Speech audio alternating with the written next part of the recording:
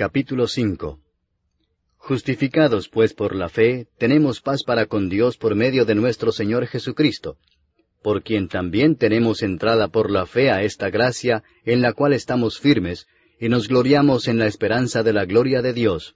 Y no solo esto, sino que también nos gloriamos en las tribulaciones, sabiendo que la tribulación produce paciencia, y la paciencia prueba, y la prueba esperanza, y la esperanza no avergüenza, porque el amor de Dios ha sido derramado en nuestros corazones por el Espíritu Santo que nos fue dado. Porque Cristo, cuando aún éramos débiles, a su tiempo murió por los impíos. Ciertamente apenas morirá alguno por un justo. Con todo, pudiera ser que alguno osara morir por el bueno. Mas Dios muestra su amor para con nosotros en que, siendo aún pecadores, Cristo murió por nosotros.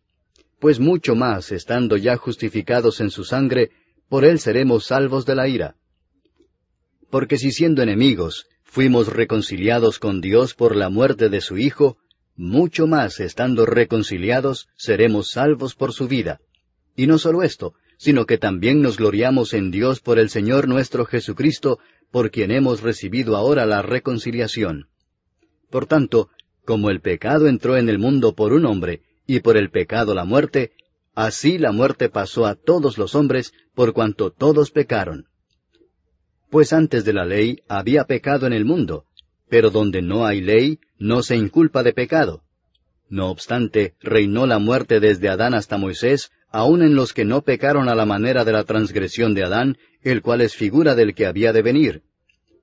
Pero el don no fue como la transgresión, porque si por la transgresión de aquel uno murieron los muchos, abundaron mucho más para los muchos la gracia y el don de Dios por la gracia de un hombre, Jesucristo.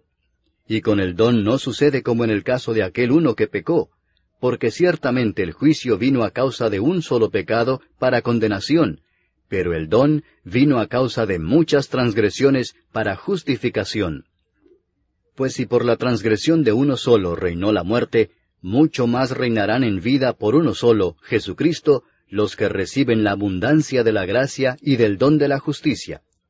Así que, como por la transgresión de uno vino la condenación a todos los hombres, de la misma manera por la justicia de uno vino a todos los hombres la justificación de vida. Porque así como por la desobediencia de un hombre los muchos fueron constituidos pecadores, así también por la obediencia de uno los muchos serán constituidos justos.